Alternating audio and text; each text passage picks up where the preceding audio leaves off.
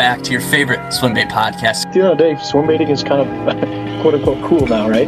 It will literally just chew you up and fucking spit you out. That's all it does. Yeah. Joe Rogan. I like it. Fuck, why are you doing that? How can you do that? Right. Give it to me. Like, no. It's just not easy with a glide bait. What's up, guys? Some of you know me, a lot of you don't. Not a person on the planet that doesn't like attention. I was like, dude, I don't have other money. Yo, this is Eric, Dripping Springs, Texas. No giants, but just back to back to back. Fucking, I killed it my first day out with that thing. I open up a bow fishing season on Striper. What? Is there not all me? They don't quote you about that money. Shout out to Leviathan. We love them boys. Great rods. Shit, dude. What's up, everybody?